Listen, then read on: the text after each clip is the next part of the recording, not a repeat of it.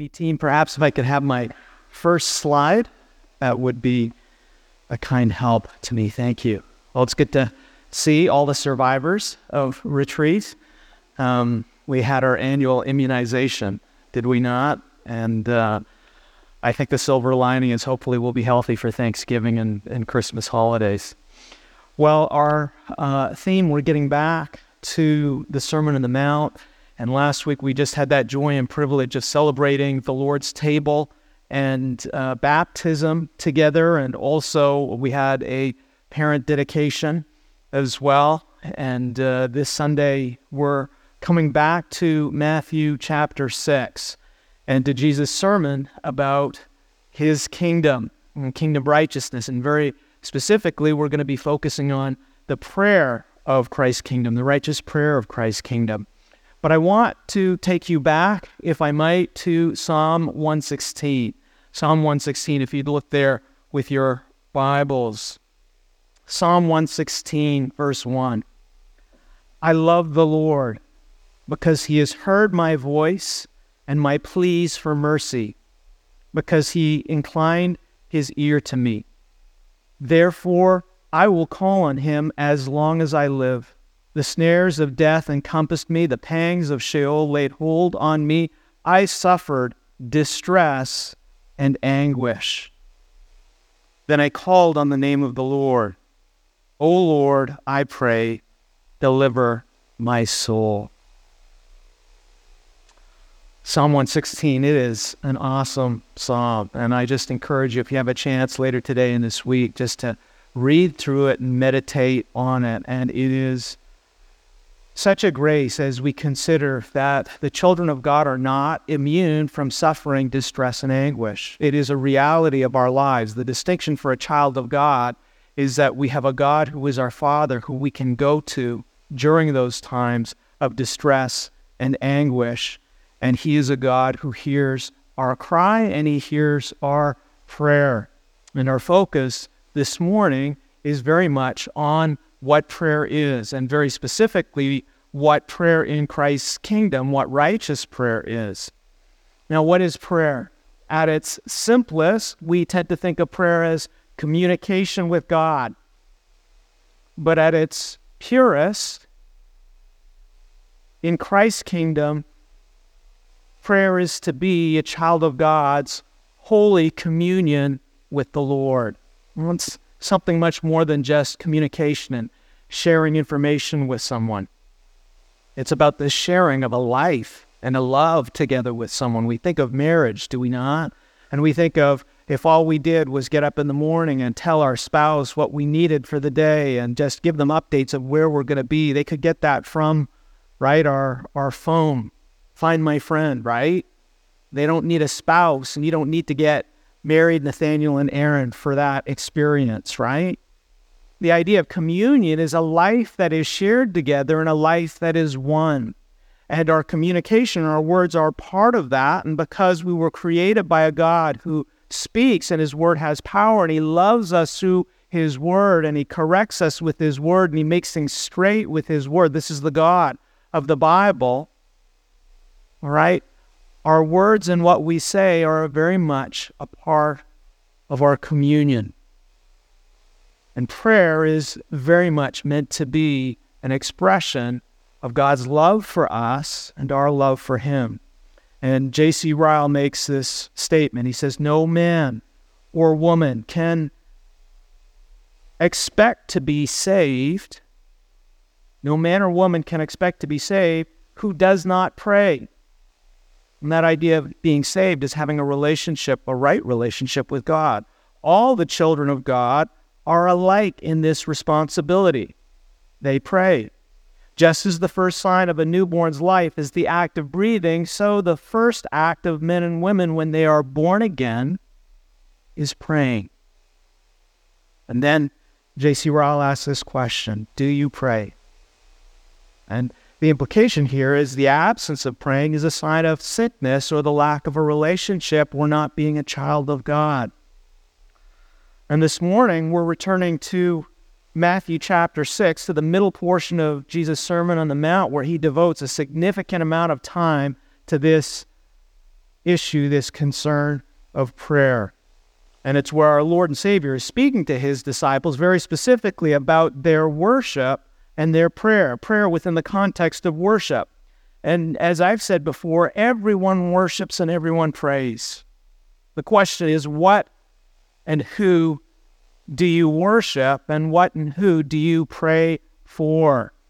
Is it science? Is it Allah? Is it your career? Is it your friends? Is it your spouse? We all pray for something. We all pray to someone. The question is, who and what are we praying for? And the reason this happens, even if you're an atheist, there's something that you're worshiping or something that you're praying for, is that according to God's word, we were created for worship. We were created for fellowship. We were created for prayer. And where worship and prayer are part of a right relationship with God, it's about God's gift of communion and fellowship with his children. It's about communion and fellowship with the God who created us for himself. And therefore, one of our primary, if you will, purposes in life is worship. And part of worship is prayer. It's what we were created for. Dr. Mayhew and Dr. MacArthur make this point about prayer. If I could have my next slide, please. Prayer is the occasion for personal communion with God, in which the worshiper seeks God's face in order that he or she might behold his transforming beauty. It's a much greater vision of prayer than what most religions or most people think about prayer, communicating with a God or petitioning a God. As J.C. Ryle points out, worship and prayer are both like breathing. And in the absence of clean air, brothers and sisters, we will still breathe. The question is, what are we inhaling? And what are we taking in, and what are we putting out? In Matthew chapter 6, Jesus points out to his disciple that what sets apart the worship and prayer of his kingdom is a unique privilege and gift. And it's the unique privilege and gift of worship and praying to the one true living God as our Heavenly Father. And this is our big truth for this morning. And I know it sounds simple and obvious, but as Jesus walks the disciples through, there are many things that we need to consider that might not be present in what we think traditionally of as worship and prayer. And that big truth is God's children pray to God as their Heavenly Father. This is the righteous prayer of Christ's kingdom. And the implication and what it's built on is that there is a right relationship with God. And a right relationship with God is a relationship with him as our Heavenly Father. Because this is the relationship that Adam and Eve first had in the garden. This is the relationship that sin destroyed. And this is the primary relationship which Christ came into this world. And he died for, and he gave his life on the cross for what? Not a ticket to heaven, brothers and sisters. He died so that we might be restored and set free from the bondage and power of sin in order to have a right relationship, a right fellowship, a communion and union with the God who created us for himself. And when we consider the truth of what worship is and what God gave us worship for and prayer for, I think we begin to see that much of what we call worship and what we call prayer is something very, very different. This morning, as we walk through the Sermon on the Mount, we're going to consider, what does it mean to pray to God as our Heavenly Father? And do we indeed pray as children of God? If you have your Bibles, have a look with me at Matthew chapter 5. And we're going to go to the very end, verse 48. And verse 48 is like a hinge verse. It summarizes everything in chapter 5, and it lays the foundation for everything that's going to come in chapter 6. Matthew 5:48, this is our Lord and Savior speaking. You therefore, and he's speaking to the disciples, you therefore must be perfect as your heavenly Father is perfect. Beware of practicing your righteousness before other people in order to be seen by them, for then you will have no reward from your Father who is in heaven.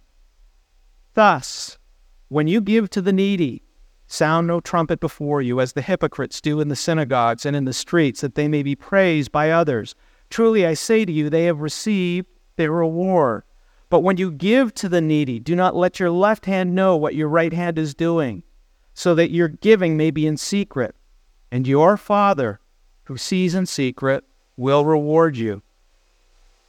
And when you pray, you must not be like the hypocrites, for they love to stand and pray in the synagogues and at the street corners, that they may be seen by others. Truly, I say to you, they have received their reward. But when you pray, go into your room and shut the door, and pray to your Father who is in secret, and your Father who sees in secret will reward you. And when you pray, do not heap up empty phrases as the Gentiles do, for they think that they will be heard for their many words. Do not be like them, for your Father knows what you need before you ask him. This is the word of the Lord. As we think about what we just heard by our Lord and Savior Jesus Christ's standard, most of what is called worship and prayer, and that includes within the evangelical church, is neither righteous nor is it part of his kingdom. From the very beginning of his Sermon on the Mount, Jesus, speaking as the Messiah and King of heaven, has made it clear that every aspect of his kingdom, without exception, every aspect of his kingdom requires a heavenly righteousness that only God can give.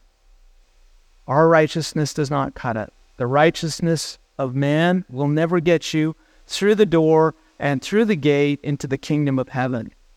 The righteousness we need is a righteousness from above. It is Christ's own righteousness. It is a righteousness of a perfect life with a perfect relationship with a perfect Father in heaven. And this righteousness is indeed, however, a perfect gift. And it's a gift that comes through repentance and faith in Christ when Christ is our King, and he is our Master, and he is our Lord. And Jesus walks through this at the very beginning, through the Beatitudes, and he shows this heavenly righteousness that only he can give, but that he does give, is a righteousness that every true child of God hungers and thirsts for. They crave for it. But it's also a righteousness that only God can satisfy. We will not find it in the world. We will not find it in the world's entertainment. We will not find it in our careers. We will not find it in politics. This is the righteousness our Lord and Savior Jesus Christ gives to all who repent and follow him by faith as Savior and Lord. But it is also the righteousness that he requires of all his disciples in every aspect of our lives, without exception. And in the beginning of Matthew 5, he shows this is what he requires of our hearts. And at the end of Matthew 5, he shows this is what he requires of our relationships. And as we come to Matthew chapter 6, Jesus is showing the disciples this is what he requires in their worship. And this brings us to our first point for this morning. Jesus is the King of heavenly hearts and worship. Jesus is the King of heavenly hearts and worship. Jesus rules, he commands, he reigns, and he states what our hearts are to be and what our worship is to be. And of course, this raises the question, who is the king of your heart? And who is ruling your worship? Is it our desires, our preferences, our experiences, what we've experienced at different places? Or is Jesus setting the pace and setting the direction of what we're to be and what we're to do. And when we think about worship, that can be a vague term. We think about what we do on Sundays or in a place of worship, in a temple or a mosque, and that is qualified. What we do in religious places is considered to be worship.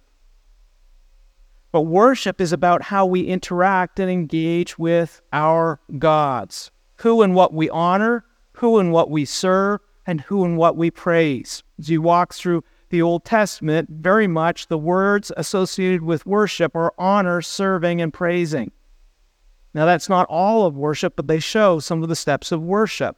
And if you want to know what you worship, you just consider, what do you honor? What do you serve? What do you praise? Is it our career? Is it our family? Is it our entertainment? You've been together with those people who all they can talk about is their job, right? It's the only way that they can relate.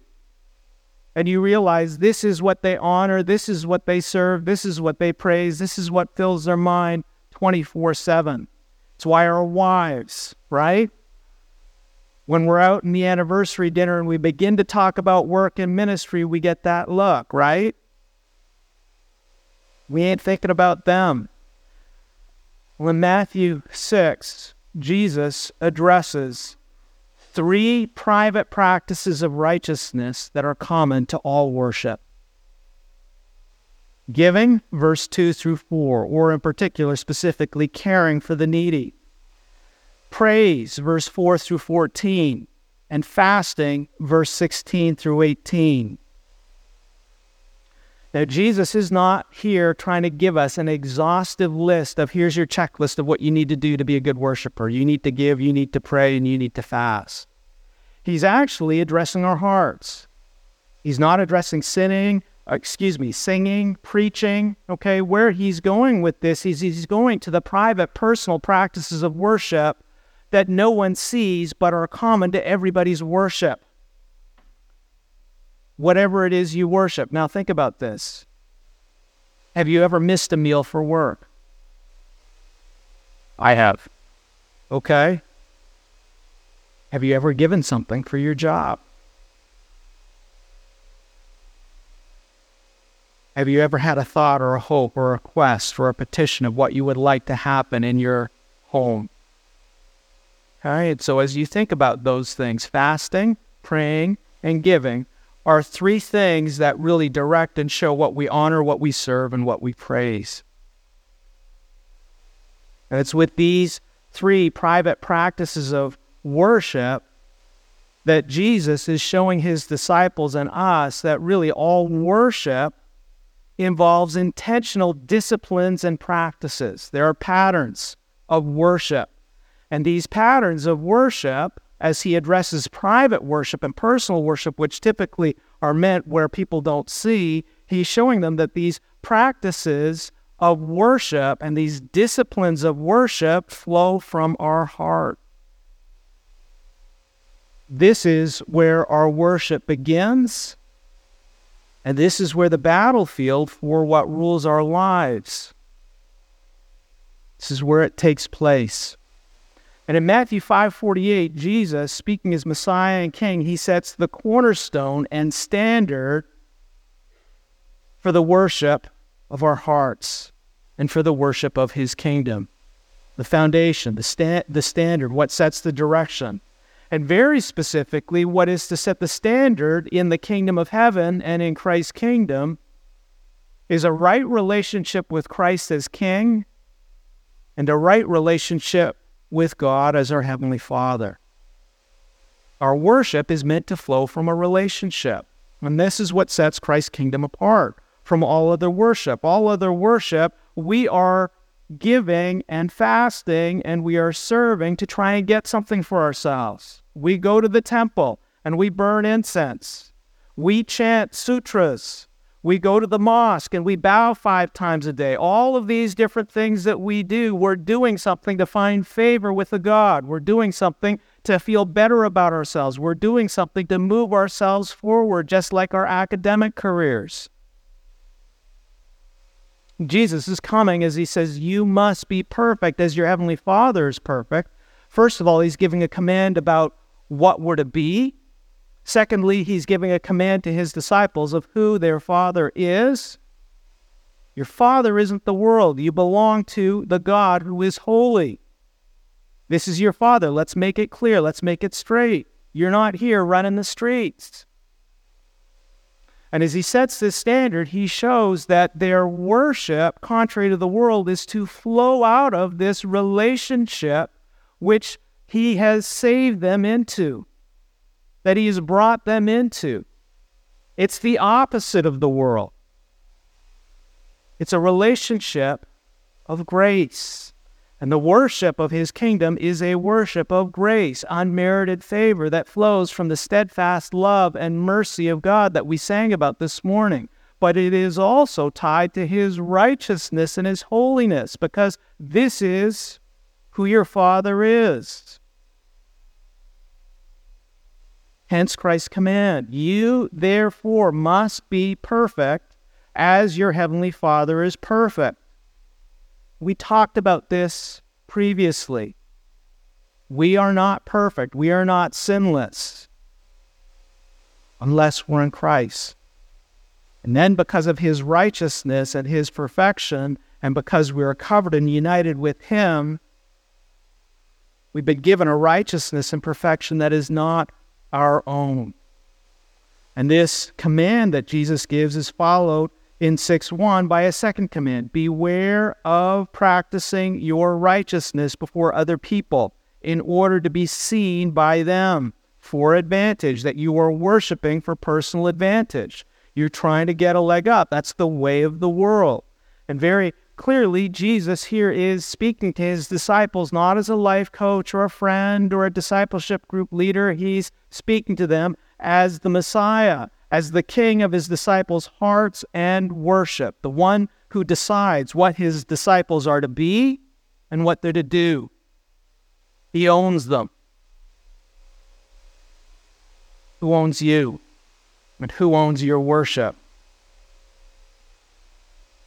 So with these two commands, Jesus is addressing not what his disciples are after or pursuing. He's addressing what they already have. The priceless gift of his righteousness and a right relationship with God as Heavenly Father. This, brothers and sisters, is what sin destroys. This is what Christ has come to give his life for. This is what worship in Christ's kingdom is all about. His righteousness and a right relationship with God as Heavenly Father. It's not about me per se. And it's also not about how I get a leg up. Christ's commands are not about how to earn God's favor. They're about how to care for what God has already given us in Christ. These two commands are about protecting what God has already given the disciples because of Christ's presence in their life as their king. As we think about these two commands, there are three really important truths that they stand upon. First, these are three truths about kingdom worship. Kingdom worship is holy. And by holy, we mean it is set apart for the Lord. Kingdom worship is from God, and it is for God. It is not from me, what I do on a Sunday.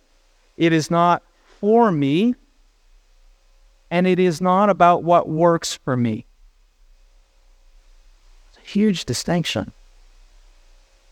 Think about how often we get discouraged in our relationships, in our work, and in our church.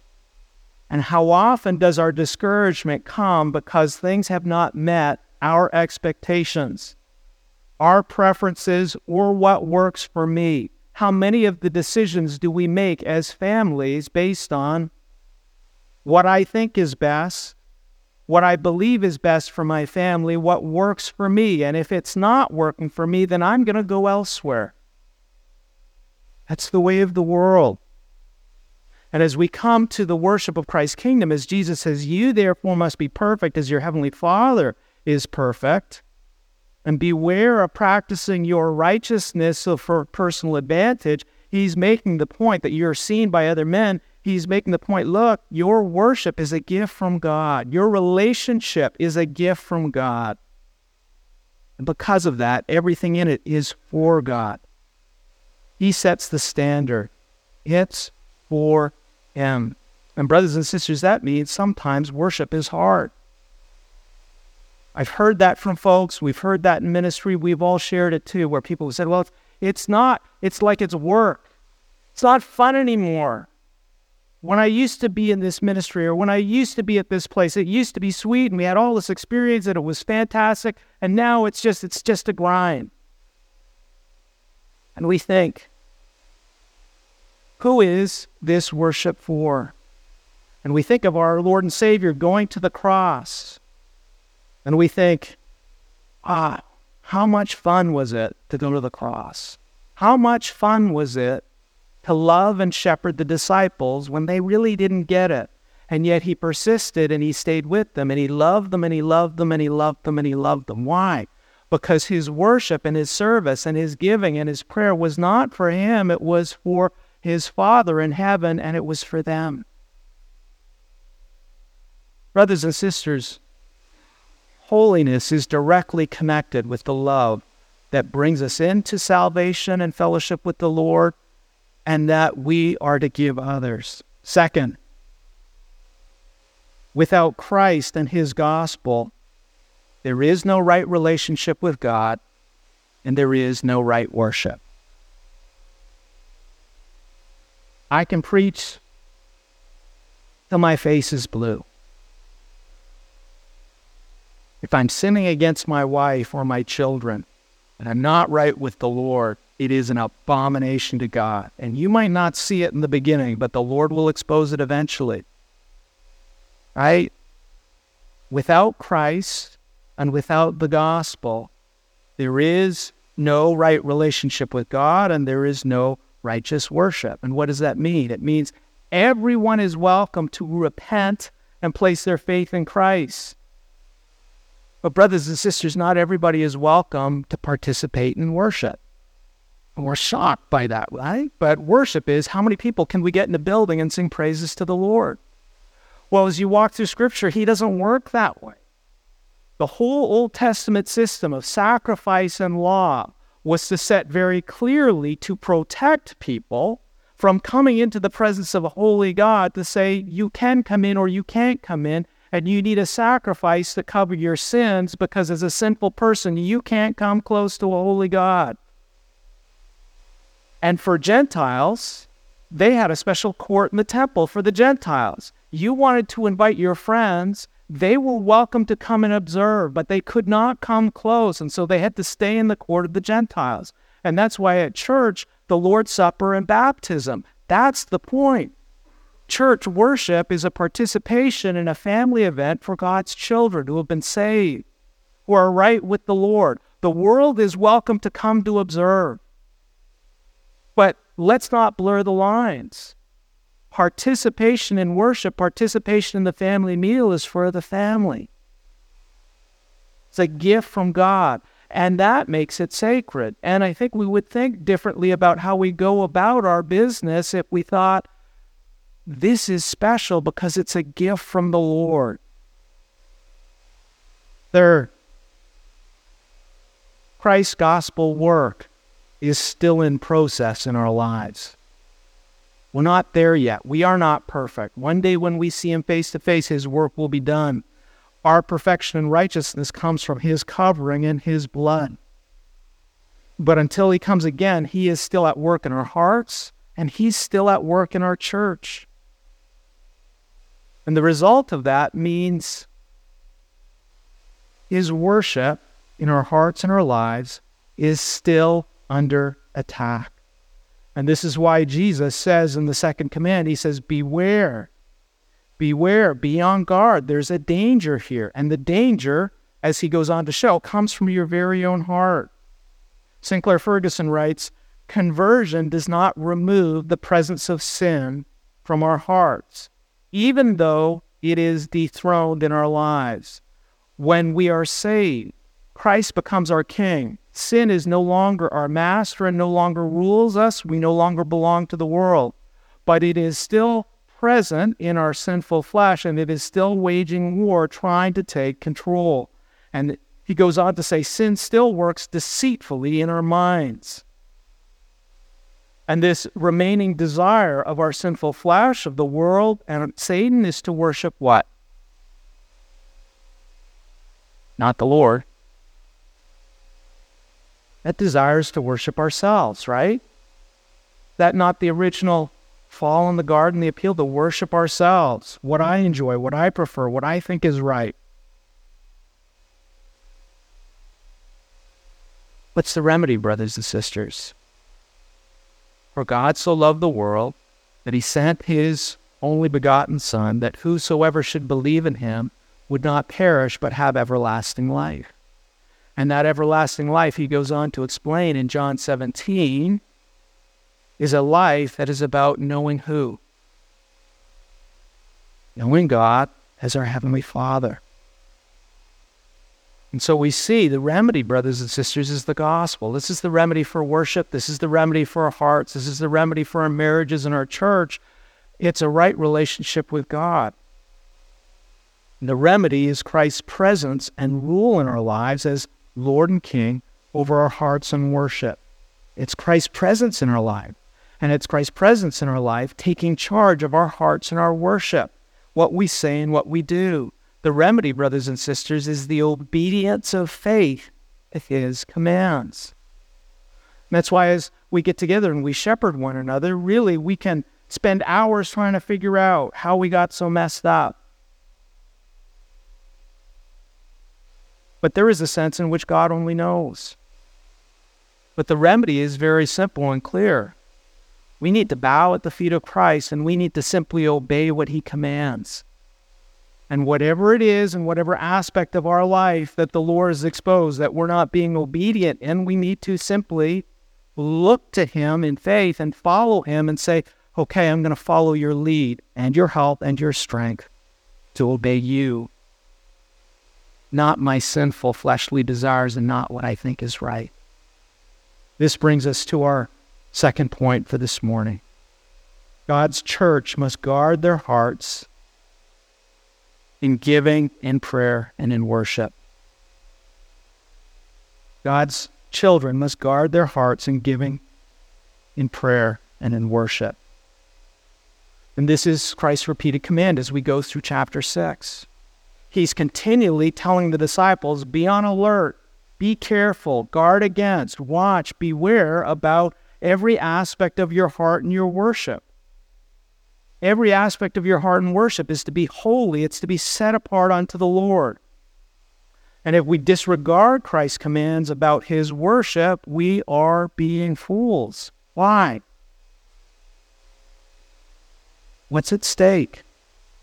Well, Jesus is pointing out what's at stake is something far more important than the songs we sing or the sermons we listen to. What's at stake is my relationship with God as Heavenly Father. And Jesus, in verses 2 through 18, he shows us how we must guard our hearts and our worship and our relationship with God. And he begins with our giving, very specifically giving to the needy, our mercy ministry. And he goes on with prayer. And his command about our giving and our prayer begin not with if you give and if you pray, but whenever you give and whenever you pray. Now, as we mentioned before, everyone naturally gives and prays. It's usually we're giving and praying for ourselves. What benefits me? But what's setting apart children of God is that our giving is purely and ultimately for the Lord, and our prayer is purely and ultimately for the Lord. And when a child of God gives to the needy, they do not do so for the applause of men or out of a heart that desires or craves validation. They are doing so out of a heart of love for their Heavenly Father, and because this is the heart of their Heavenly Father, because our Heavenly Father is always taking care of those in need. And the same is true of a child of God's prayer. And the first step in guarding our hearts and our worship and our prayer and our relationship with God is giving and submitting our hearts to Christ. Always. This is faith and this is holiness. And the second step that comes is learning and repeatedly and intentionally practicing what Christ commands. And this, brothers and sisters, is what we call obedience. Intentionally learning and practicing what Christ commands. So in verse 1, he makes reference to the word, he says, your practice of righteousness. The practice of your righteousness. So he makes it clear, this righteousness is yours personally. And he talks about the practice or the doing. And this is also known as the disciplines of grace. So it's not, I get saved, and it's all good, and we get discouraged. Shouldn't I be zapped? And I keep coming, and I keep coming, and I keep coming to church, and I'm waiting for something to happen. But Jesus very specifically here talks about the discipline or practice of righteousness, where discipline is intentional, it is ongoing, it is taught, and it is developed. So we think of little children eating and talking and walking. It's what they naturally do. It's a part of their daily life. And yet parents who have infants, are you involved in that transition from liquids to solid foods? How much time and effort do you spend on sippy cups and bibs and all of those other things? And children walking and getting to see your children's first step. Of course, they're naturally capable of doing that, but are you involved? Talking. What would happen if we never talked to our children? Speech therapists, let us know, right? So all of these things are natural gifts that we have, but if they are not taught, if they're not developed, if they are not trained by a loving and good parent, they go astray. And Jesus is pointing out here, hey, with your giving, if you are not intentionally showing mercy on a regular basis, if you are not learning from a good father, if you are not practicing on a regular basis, if it's not a regular part of your life, even though it should be natural to you as a child of God, it's going to go astray. And the same is true of our praying. I had a brother who told me he came from an Asian Taiwanese family. He said, my dad never talked at the dinner table. We never shared. So he said, when I first came together and everybody was having these public prayers and I first got saved, it felt totally awkward, uncomfortable. He didn't have a hard time praying privately, but praying in a group was something that was very difficult or new to him. But Christ's point is these are things that we should be doing and practicing privately, but we need to learn from him how to do this. But even more so, he's pointing out this is a protection to guard your heart. The discipline of worship, the discipline of giving, the discipline of praying, and we can add to that the discipline of spending time listening to Christ, which is assumed here. Because brothers and sisters, if we are not being trained and we're not being disciplined and we're not being shepherded and we're not walking with Christ in these things, we're not going to be worshiping Christ, and we're not going to be praying to him, and we're not going to be reading his word. We're going to be worshiping and giving to who? Ourselves. So Jesus walks through. We guard our hearts against false worship, first by surrendering our hearts to him, but second, by walking with him by faith and obeying him, but also being trained in the disciplines of grace. Thirdly, guarding our hearts in worship for the Lord involves discerning and avoiding false hearts and false worship. Having commanded his disciples what they must be in chapter 5:48, he goes on in 6:5, he commands his disciples what they're not to be in prayer. He says, and when you pray, you must not be like the hypocrites. And we talked about this previously, where that title hypocrite is for Greek and Roman actors who are acting for the applause of men. And the title that Jesus repeatedly gives to the scribes and the Pharisees, the religious elite. Our modern day equivalent are the people who are raised in church. That's us, folks. You're raised in church, you know how the game goes. You know how to do a sermon, you know how to pray, you know how to teach, you know how to do all of those things. But it's no reflection of what's going on in our hearts. You can play the drama. And the implication of Jesus' command is that such people appear to be children of God based on their religious education, their zeal, and their activity. But they are not. They are playing a role. He says, for they love to stand and pray in the synagogues and at the street corners, that they may be seen by others. And it's worth noting here, Jesus is not condemning or prohibiting public prayer. He's going for what they love. He's going for the ungodly desire mode of the heart that drives counterfeit worship and prayer, the love and affection of worldly success and validation. Brothers and sisters, how often do we get discouraged in our relationships, in our homes, in our families, and in our worship when we do not attain or achieve the success or the validation that we were hoping for on Instagram, on social media? According to Jesus, this is contrary to the holiness of God and God's children. And yet this is Jesus' first command about prayer. And I believe he does so because it is still a very real danger for all his children, because we are still living in this world and our heart and sinful flesh craves the validation of man.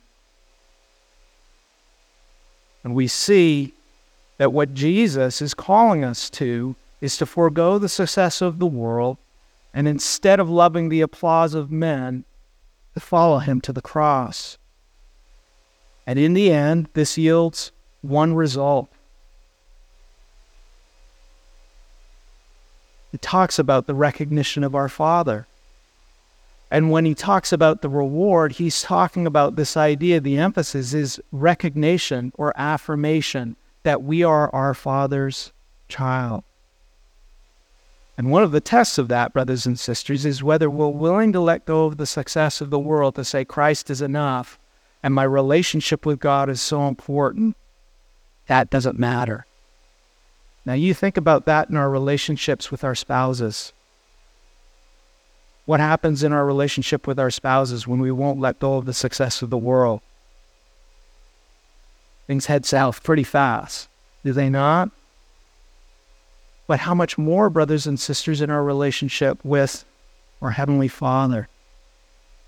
And though these disciples are just infants, Jesus is showing them and he's shepherding them, look, this is what's of most important. You might not appreciate it or fully realize it now, but this relationship that you have with God as your Heavenly Father is priceless and worth more than anything this world has to offer. And those who go after worldly success, especially in the pulpit or in church or in ministry, essentially they're giving all of that up for the applause of men. This brings us to our third point this morning. The prayer of God's children appreciate and honors who their Father is. The prayer of God's children appreciate and honors who their Father is. And we can go on and say it really values the person of God and it values the relationship with him. In verse 6, Jesus instructs his disciples. He says, but when you pray, go into your room and shut the door. And once again, Jesus is not prohibiting public prayer. He is making a command that his disciples are not to be hypocrites. That is the point of this command. They're not to pray like religious counterfeits where it's for show. But even more so, Jesus is commanding regular, ongoing, everyday, private prayer, communion with God. He's showing his disciples, look, if you're a child of God, you need to be with your Father in heaven. And you need to be with him on a regular basis. You need to be intentional about this. You need to be practicing it. You need to learn about it from me. This needs to be the pulse of your life. Why? because you are a child of God. And the point that he's making about going into your room and shutting the door, one, it's the opposite of the way the world functions. But two, even more so, it is a prayer that appreciates who our Father in heaven is.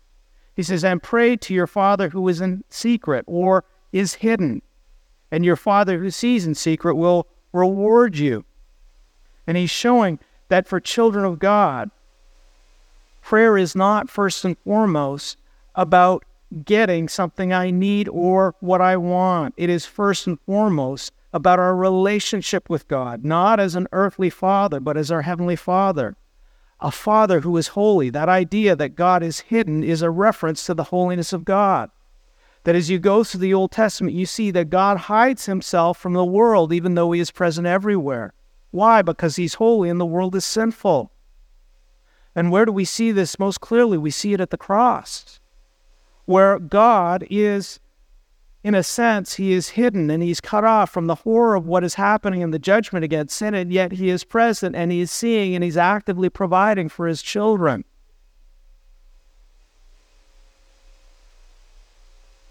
And Jesus is exhorting the disciples, the children of God, this is who your Father is. Shun the world. He is far from the ways of the world. He's far from the success of the world. The place to be with him is a place of intimacy where he alone can see. And it's also an expression of God's desire for his children. What is God's desire for his children? It is not a meritocracy. It is not you do this and I give you a reward. It's the idea that God's desire for his children is that they would have the very best. And the very best is intimate fellowship and communion with the God who has created them and saved them and loves them for himself.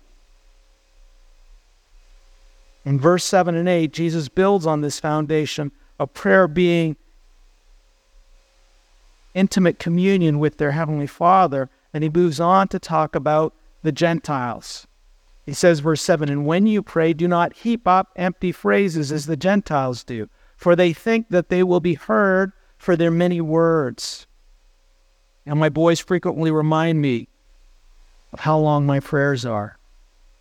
And I shudder to let them read this because it'll get misused and abused, right? But in actual fact, the word that Jesus uses here in Greek, bata logeo, okay? That bata is a phrase that makes reference to stammering or babbling. And in all likelihood, it's a reference to the stammering or babbling that came from mystics and pagans and what they would do in their orgies and in the temples of their gods in mystical celebrations where they would speak in hidden tongues or spiritual tongues because they believed by this ecstatic stammering that they would unlock the power and the mysteries of God. Described, quote unquote, as nonsensical sounds, believed to have spiritual power. Speaking in tongues, brothers and sisters, if there's ever an indictment against speaking in tongues, we need to consider our Lord and Savior and what he's saying here. Because this is the way the Gentiles would carry on and get together and get drunk and be together at parties and lose control and just blurt out and do a spiritual language. And if you knew the secret language, they believed they were unleashing the power of the gods. But instead, what they were really unleashing was what? Well, their flesh, right? And Jesus here is showing, as he looks at the scribes and Pharisees on one side and the Gentiles on the other side, he's saying, look, these are two sides of the same coin. It's counterfeit prayer. Both of these are about efforts that people make, whether it's the religious prayers on the one hand or the ecstatic babbling of the Gentiles on the other. Both of them are all human effort where you're trying to get something from God and pretend you've got a special relationship with God, when in fact you have absolutely nothing. It's an insult to who God is. Do not be like them, verse 8. For your Father knows what you need before you ask him. Leon Morris says, prayer is about communion with God as our Heavenly Father, not a means of getting what we want or keeping him informed. And brothers and sisters, as we grow in obedience and as we grow in love, and we grow in this appreciation of who our Heavenly Father is, and we see from Christ and we look to the cross, we begin to grow in this appreciation that we have a God whose love is holy. It is set apart. It is perfect. And He loves His children perfectly. And sometimes, brothers and sisters, He needs to bring us all through hard times for us to see that. And at the time, it's hard to see. But as we walk with Him in obedience and by faith, by His promises, not by our circumstances or experiences or our successes, but by His promises, as we come through, when we come through on the other side, we look back and say, that's exactly what I needed. He loved me perfectly. He is a good Father. And if we think about human fathers, we get messed up, right? Because our human fathers fall short. But at their best, human parents know what their children need. How much more so our Heavenly Father? And Jesus will go on to explain that more in depth to His disciples later in the Sermon on the Mount. And He's urging His disciples, as you pray, you need to pray with a growing appreciation of who your Heavenly Father is in this gift of this relationship. And that's why, brothers and sisters, our prayer and our worship is very much a reflection of our maturity in Christ. And that's not to belittle anybody who is not mature. But as we grow in maturity and as we grow in faith and as we walk in obedience, because obedience typically is one of the tests of our maturity. As we grow in this appreciation of who our Heavenly Father is and what Christ has done for us and the sacrifice and the purchase. And the communion, brothers and sisters, grows not just sweeter and sweeter, but more necessary every minute and every moment. Why? Because we're growing in an appreciation of who our Heavenly Father is and how perfectly He loves us in Christ. Now in the Chin home, there's sometimes I'll hear a shout, "Mom, where's my shirt? Mom, I need this for school today." And when I hear that, number one, I have to think, I'm guilty of far worse. Done it 1,000,000 times over. And it's an opportunity to love, right? So I speak with certain individuals in our home, whose names I won't mention. Say, who exactly are you talking to? I'm talking to Mom, right? No, you're not talking to your mother, right? You don't talk to your mother that way. She is not your servant and slave. I remember my dad and my mom telling me the same thing. She's not your servant and slave. This is not how you talk to your mother. She is not here to expedite your life at school. Right? Brothers and sisters, how often do we talk to Christ and our Heavenly Father that way? And yet, those individuals are not banished from our house. They are my children and my sons. I love them. And so it's an opportunity to say, hey, we need to reset here. And sometimes I'll even say, look, for the past 2 weeks, what I've noticed is your tone and the way you speak, it's starting to go in this direction. Your heart is filled with not good things, right? Is this from the Lord or is this from the world? And we have the opportunity to call sinners to repentance and say, you're still my sons, I still love you, and we have an opportunity to start over completely. But starting over completely means doing it Christ's way, not our way, right? And there's forgiveness and grace and restoration, and a relationship can be restored, which otherwise would remain broken. And brothers and sisters, in our lives, we need Christ as a shepherd to come in and do that. And it begins, are we going to listen to what He has to say? Or are we going to be offended and say, don't tell me what to do? Are we willing to come under and realize when He comes and He gets under the hood of our car, we need Him to come and correct, and it's out of love because He's bringing us back to what's most important. Can I just have my final slide? Thank you for bearing with me this morning. Many words on a command for prayer to be brief, right? Okay, how can we learn to pray like Jesus? 1, intentional loving and listening to Jesus as our King. You're not going to pray if you don't listen to what he has to say. It's expository listening, listening with an intent of obeying what he has to say. Intentional meditation on who God is and what he has done in Christ on a regular basis. Intentional and regular private prayer to God as our Heavenly Father in Christ. So we think of Jesus, brothers and sisters, he was a man of prayer. And he frequently would withdraw to a quiet place to pray to his Father in heaven. He would do it when he was tired. He would do it when he was exhausted. He would do it when life was difficult. And that was the place of refreshment. And as he came to the cross the night before he was to be crucified, what did he do? He prayed. And who did he pray for? He prayed for you and I. And then as he went to the cross in the Garden of Gethsemane, he told his disciples, hey, watch and pray, and they couldn't, and they fell asleep. And he says, watch and pray because the spirit is willing, but the flesh is what? Weak. And he did so because their protection against the terrible things in this world that separate us from the God who loves us, his provision and his protection is a righteous prayer that comes from above and not below. Let's close in prayer. Lord Jesus, thank you for your instructions, for the care of our hearts and watching over this relationship with our Father who is in heaven. Lord, would you help us to guard it as precious, and would you help us to guard it as precious by surrendering our hearts to you and being intentional about following your commands and making your commands a regular part of our lives by faith. Thank you for this goodness in our life and for the communion that we have because of you. In your name we pray. Amen.